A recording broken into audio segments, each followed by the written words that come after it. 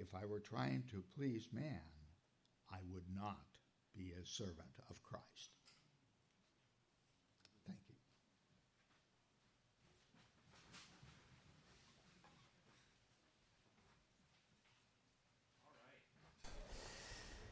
Well, we're doing a new sermon series. We're calling it First Things First. We're going through the book of Galatians, and the goal of all of this is let's make sure we get the most important things nailed down. Last week we went through 1 Corinthians 15, and we looked at the gospel. What is the gospel? And we want to make sure that we get that clearly defined because it's the main thing. It's the most important thing.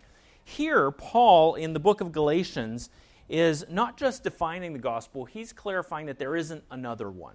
There's only one gospel, right? There's only one message of good news.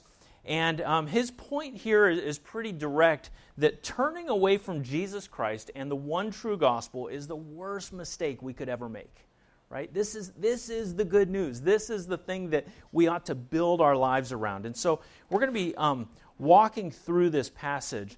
And we're going to see three things. We're going to see the good news of the gospel, and it is good news. It is really good news. We're going to see the danger of turning away from that and believing in a lie. And then we're going to see how this truth applies to us today. And I think it really does. I think there's timeless truth here that's going to impact us in some really practical ways. So first, the good news of the gospel. You know, he starts off by reminding them he is an apostle.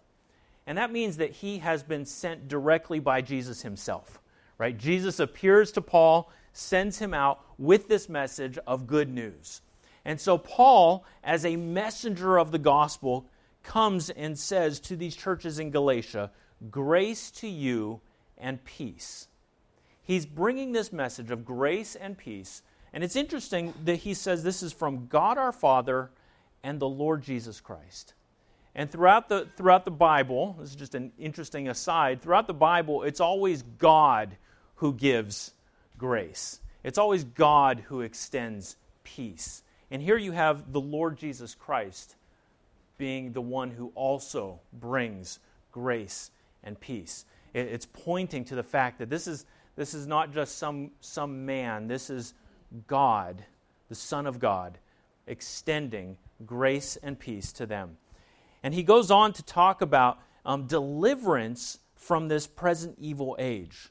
Jesus Christ came, who gave himself for our sins to deliver us from this present evil age. Now, last week we talked about the gospel, and we defined the gospel as those 5 words. Do you guys remember those 5 words?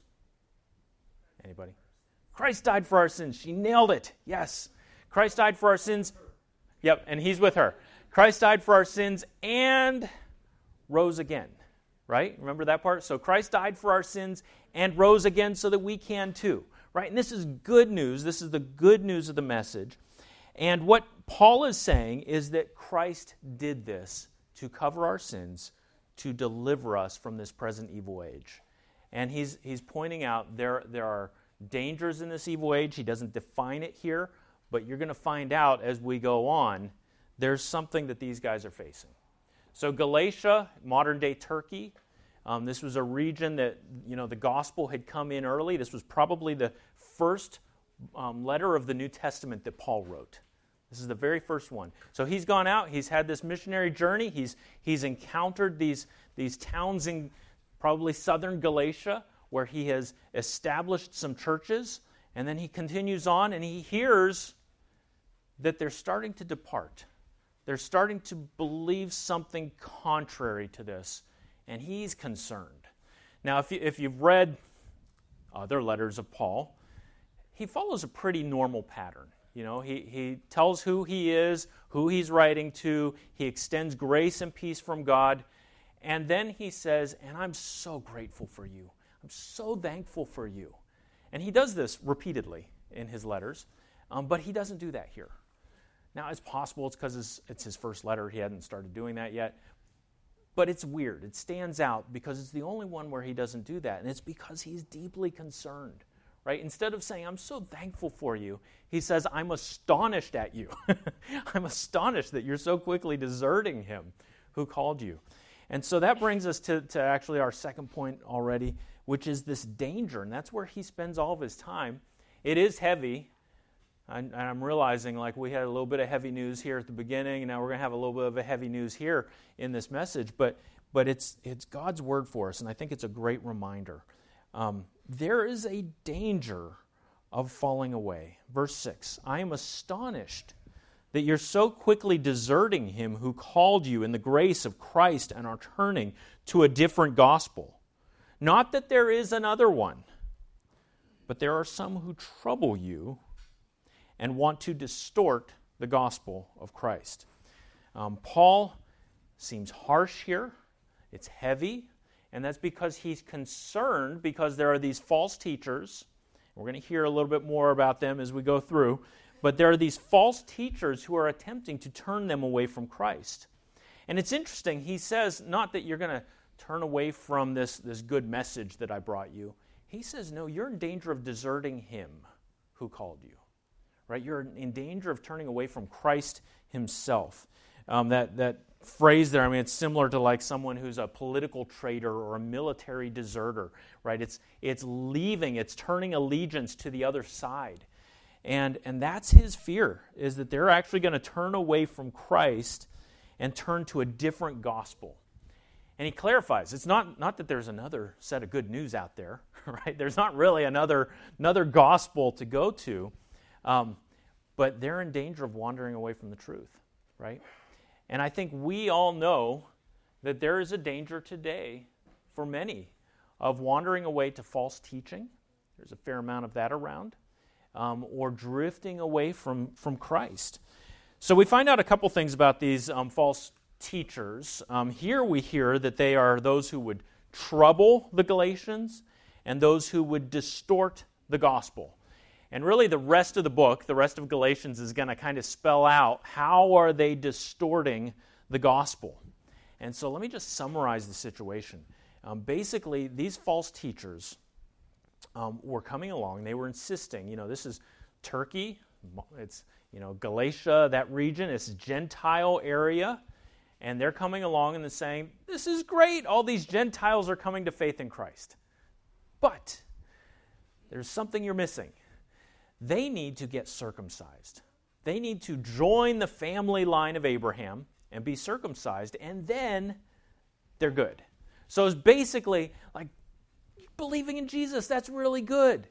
But it's not quite enough, right? You need to do something more than trust in Christ. You need to be circumcised. And so that's the message that was being communicated here. It was Jesus plus something.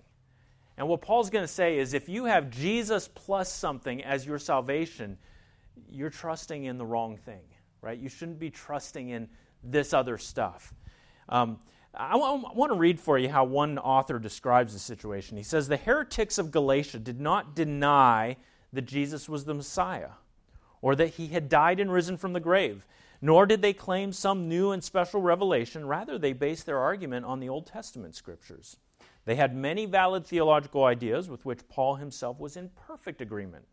The oneness of God, the holiness of the law, God's faithfulness to his people Israel, the importance of the Ten Commandments, and so on. So far as we know, they did not openly deny the deity or humanity of Jesus Christ. Their error was to add to the finished work of Christ a measure of human achievement as the basis of right standing with God.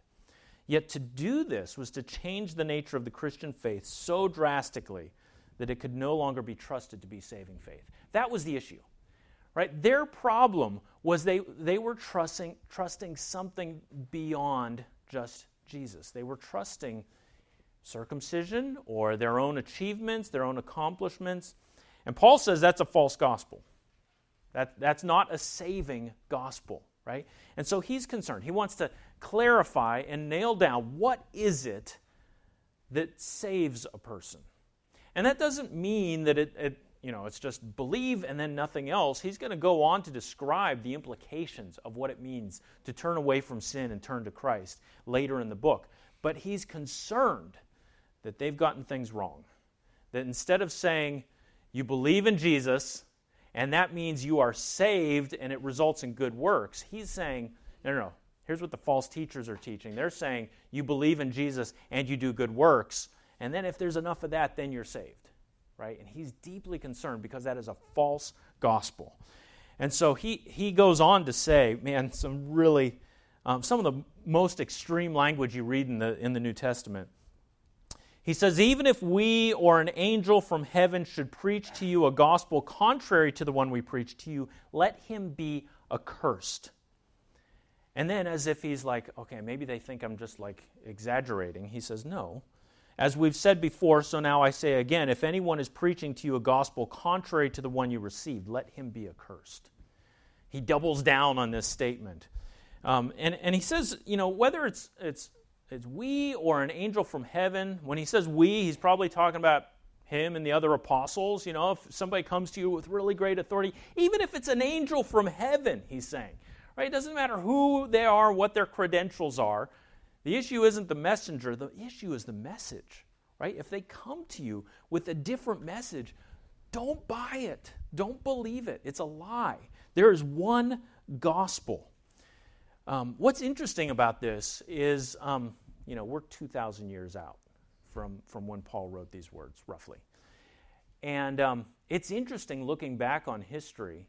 We know of a few times where an angel came and brought someone a different gospel, right? I think we can mention quite a few, actually. There's quite a few examples of this. Let me mention the two most obvious.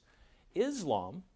With Islam, you had an angel coming to Muhammad, meeting with him, and bringing him the Quran.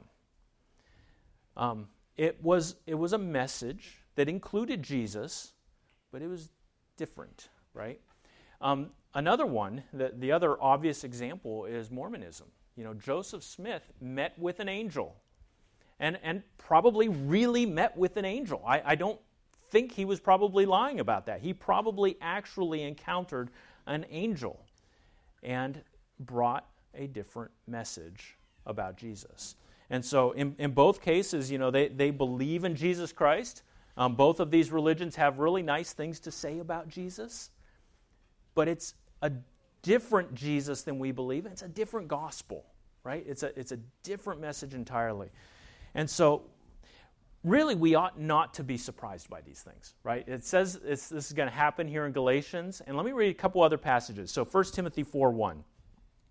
Again, this is Paul speaking. He says, now the Spirit expressly says that in later times, some will depart from the faith by devoting themselves to deceitful spirits and teachings of demons. So, fallen angels bringing messages that are deceiving people. And so that is the world that we live in, right? So we're 2,000 years out, and this world exists, right? And it's not that these people who are teaching these false things, right? It's not that they are the ultimate enemy. The ultimate enemy is Satan, who is attempting to deceive, right? But he has led people astray.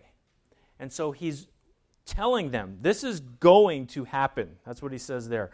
Let me read another passage in 2 Corinthians 11. He's talking about some of these false teachers. He says, for such men are false apostles, deceitful workmen, disguising themselves as apostles of Christ. And no wonder, for even Satan disguises himself as an angel of light. So it's no surprise if his servants also disguise themselves as servants of righteousness, their end will correspond to their deeds. So Satan's main goal, right? I mean, this is not news to us. Satan's main goal is to lead us away from following God. And there's, a number of ways he can do this. And oftentimes we think of it in terms of he's going to lead us into sin. Some terrible sin, you're going to become a drug dealer or something. I don't know, whatever. You're going to be, you're going to go down this dark path of sin that's going to lead you away from following God. And that's one course of action he can take. But I think just as often, maybe more so, he goes the opposite direction. He says, I'm going to make you a good person. I'm going to make you a religious person, but you're going to be trusting in yourself and not in God. Right? So instead of being this, going down this dark path of sin, he says, no, let's be really religious. Let's pursue false religion as an end in itself. And people do that thinking that they're following God when they're not. And that's Paul's whole point here. And what he says about these false teachers is pretty extreme. Even if we or an angel from heaven should preach to you a gospel contrary to the one we preach to you, let him be accursed. This is probably the heaviest language he could use in this situation. The stakes are enormously high. The Good News Bible translation translates this as let him be condemned to hell. And I think that's a good translation. It's kind of ironic that it's in the Good News Bible. But that's how they translate this, and I think it's right. Let him be condemned to hell. The word is anathema, right? Maybe you've heard that word before. It's a Greek word. It's rooted in the Old Testament idea of something being devoted to destruction. And so there are multiple examples of this. If you remember, when they came in to the promised land and they were told, go into this particular city and wipe it out and destroy everything. And then Achan is one of the guys with on the Jewish side, and he goes in and he takes some of the plunder for himself. Right? He steals some of the gold, hides it in his tent. Nobody's looking. And as a result, God's judgment comes on Achan and his family because those things had been devoted to destruction. Exodus 22:20 says, whoever sacrifices to any god other than the Lord alone shall be devoted to destruction. Paul uses this same word over in Romans, and what he says there is really interesting. He is so deeply concerned for his fellow Israelites who have turned away from Christ, who have not trusted in Christ. And he says in Romans chapter 9, verse 3, I could wish that I myself were accursed and cut off from Christ for the sake of my brothers, my kinsmen according to the flesh. He's saying, I wish I could, they could take my place. If somehow I could be accursed and let all of them in, I would do it because I love them. I care about them. And he uses as a synonym for being accursed, being cut off from Christ. That's what it means, this word anathema. That's what it means. It's being cut off from Christ. So think about the implications of this. Think about how heavy that is. I think oftentimes we gloss over stuff, and we don't take the time to really reflect on what this is saying. One of the things that happens in this community on a semi-regular basis is you have a couple of young men who come walking down the street and they knock on your door and they want to tell you some religious message. And it's a message contrary to the gospel that Paul preached. And oftentimes we think, well, I just don't want to hear it today, whatever. I don't want to get into a debate with someone. Are we aware of the reality that the message that they're proclaiming is leading them and those who follow them to hell, to eternal damnation? I think it's really important that we understand the stakes here, right? We live in a really nice community. It's really comfortable. A lot of great amenities. Life is relatively easy. We have first world problems. Like my ice maker's not working. Things like that. Those are our problems, and we get comfortable and we forget the real ramifications of what's going on at a spiritual level. That there are people around us who are heading into an eternity without Christ. And they need to hear the good news of the gospel. And that's a message that we've been given to proclaim. And we have this amazing privilege of knowing the gospel. That's why Paul's so concerned here. He's using this really heavy language. Paul, man, you seem really worked up. Why? Well, it's because not only have these false teachers come in, but they're actually gaining influence. They're actually pulling people to drift away from Christ. And he is deeply concerned. And these folks are in grave danger if they turn away from Christ. And he knows this is not a popular message. That's why he goes on in verse 10 and he says, am I now seeking the approval of man or of God? Am I trying to please man? If I were still trying to please man, I would not be a servant of Christ. He's not trying to win any awards here. He knows he's not going to get reelected on this message. This is not a popularity contest for Paul. He makes these offensive statements, really. They're offensive. He doubles down on it because he is a servant of Christ with an obligation to serve the one who sent him. Doesn't mean that the goal, right? Like this, Paul's goal is not to offend people. Like if only he could be as offensive as possible, right? Like other places, Paul explains he's trying to win people to the faith. But what he's not trying to do is win people to like the Paul fan club. He's trying to win people to faith in Christ. And if that makes him unpopular, he's willing to accept that. Because, and this is so beautiful, he views himself as a servant of Christ. His whole goal is to please one man, right? And that is Jesus Christ. He is trying to serve the Lord. And that's incredibly freeing. If you've ever tried to live to be a people pleaser, to win popularity, super frustrating, right? And what many of us do, I think, is we recognize, okay, you can't please all the people all the time. Okay, we'll settle for some of the people. I'm just going to be a people pleaser for this group, right? Paul says, no. I am here to serve Christ. I am not here to serve people. I am here to serve Christ. And that's incredibly freeing for him to be able to do that. So, Paul's bringing this message. He knows it's controversial or at least offensive to say these things, and yet he's willing to do this because this is the gospel, and there is no other gospel. That's his premise. That's where all this comes from. There's only one gospel, and there are people that are trying to distort it. So what does this have to do with us today? This was 2,000 years ago. That's nice for southern Galatia. What does it matter for us today? I want to point out three things. The first thing is that even in a pluralistic age, there is only one gospel. This is probably the most controversial aspect of the Christian faith today.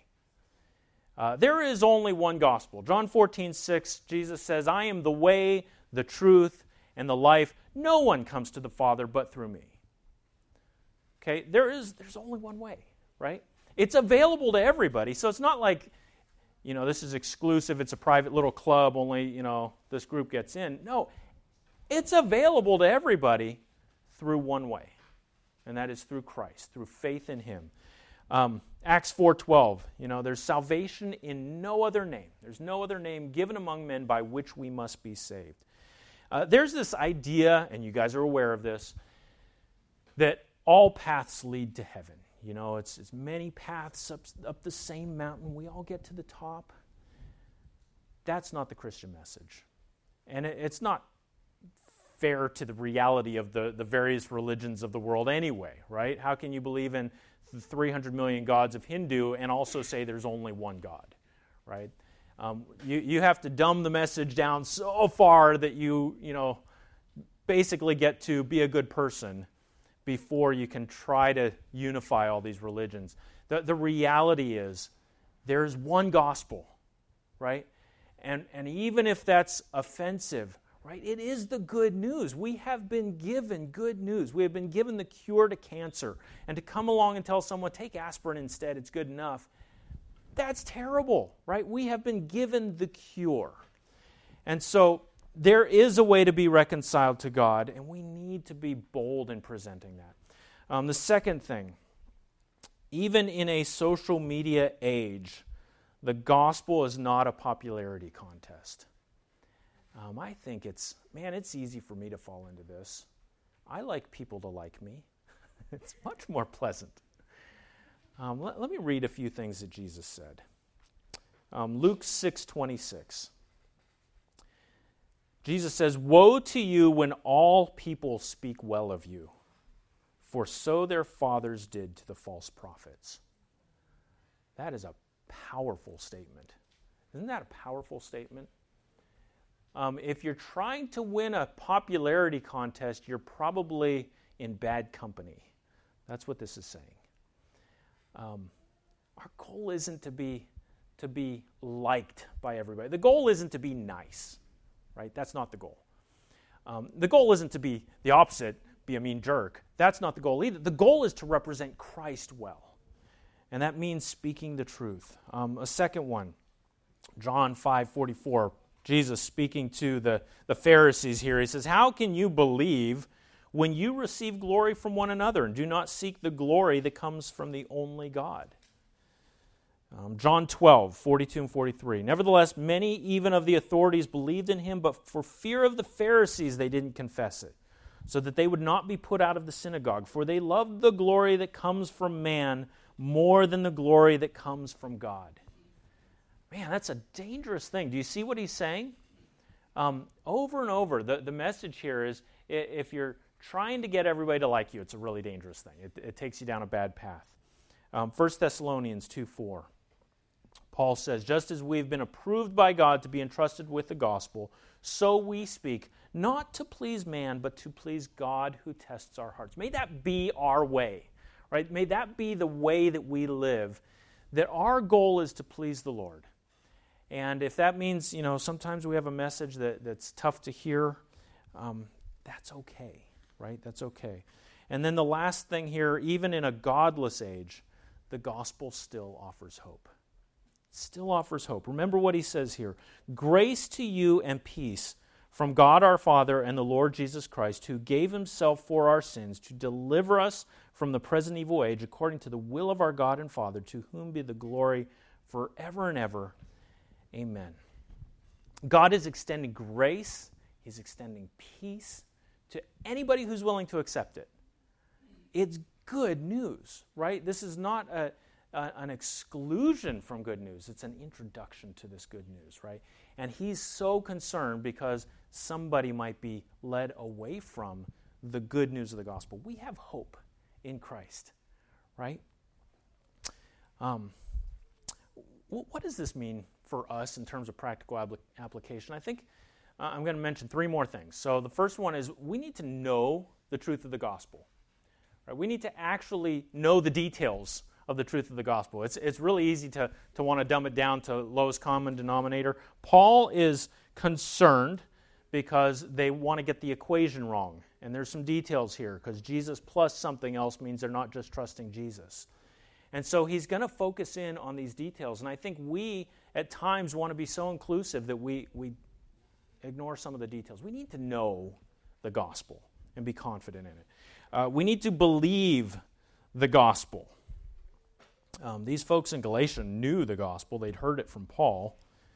But they had drifted from this truth. One of the great benefits of why do we get together on Sunday morning is to remind ourselves of these things, right? So that we make sure that we continue to believe the truth of the gospel. And then the third one is that we need to defend the truth of the gospel. We need to be willing to speak the truth in love. And recognizing that person in front of you who decided that they want to debate something with you, they're not the enemy. Satan is the enemy. And yet, they are in danger, right?